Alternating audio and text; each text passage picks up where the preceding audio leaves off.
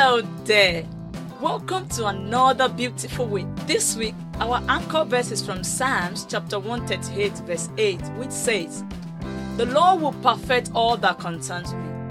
Thy mercy, O Lord, endures forever." As you go forth this week, say this to yourself: the Lord will perfect everything that concerns me and my family. It will perfect my health. It will perfect my finances. In the name of Jesus, all that need perfection in my life will be perfected. Amen.